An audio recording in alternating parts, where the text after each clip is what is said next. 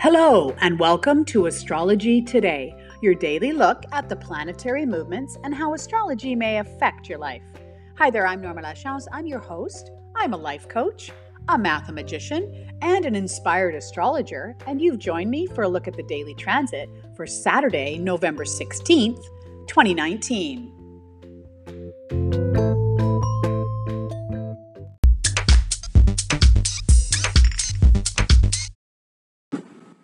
A friendly reminder before we get into today's themes is that I set my charts for noon each day. Now, if you've been listening to me on a daily basis, then you already know this, but these are for the new people. Noon is the halfway through the day time that I use, just a good general snapshot of what's going on in the daily transit, and that's noon Pacific Standard Time. That's the time zone in which I live. So if you live in a different time zone, then you probably need to adjust a little bit given your time zone.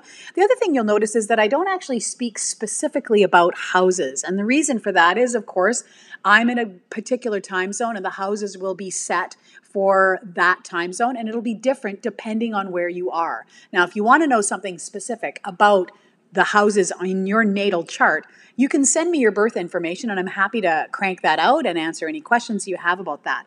So you can send that along to my email, astrologydiva@gmail.com, or you can post it to my Instagram, or you can leave me a voice message on that little voicemail button that's on your screen there as you're listening to me.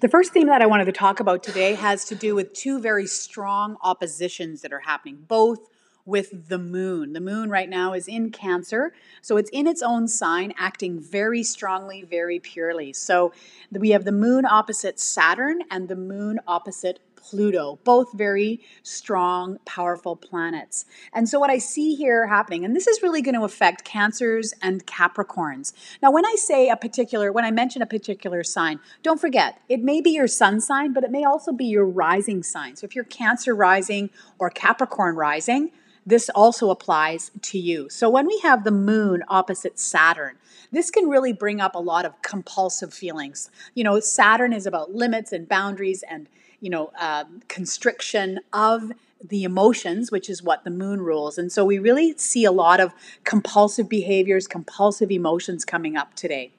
Couple that with the moon opposite Pluto, which is overwhelm. Pluto is this hugely powerful planet of transformation. And so maybe this is an opportunity for you to have a look at those compulsive feelings and maybe transform them. One thing that I always say, especially when Capricorn's on the horizon there, is this is always a great opportunity for grounding, for really feeling, grounded, and use some self-care and some compassion for yourself if you are feeling a lot of these compulsive emotions.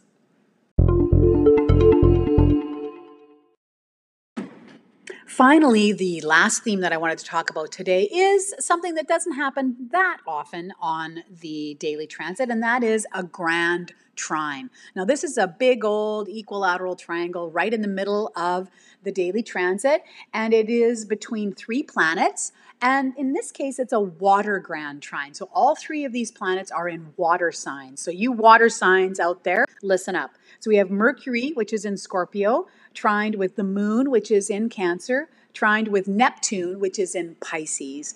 And so really, this is what's called an easy aspect between them. And so sometimes it's actually more difficult to access this because it's comfortable, it's familiar, it doesn't really make us get off the couch. And so we really need to work to take advantage of this. So I really see that the access point here is with the moon in Cancer because it's in dignity, in its own sign, and acting powerfully. So again, it's about accessing your emotional makeup. When we have this aspect between Mercury and the moon, it's about common sense. It's about using that good logical brain that you have to look at your emotional makeup. And of course, we know that Neptune likes to cloud things up. Foggy tends to, make our windshield into the world look really, really hazy. And so perhaps you can use this common sense around your emotions to gain some clarity. Well, remember what I said in the previous theme about getting yourself grounded so that you can not feel overwhelmed by all of these potentially compulsive feelings that you have. So use your common sense. Look at it logically, take a step back, use some objectivity to gain some clarity.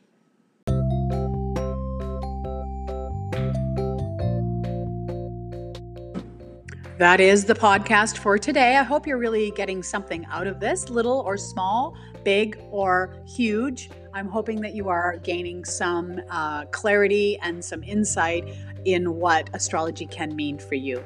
I hope you have a great rest of the weekend, and I will speak to you again soon.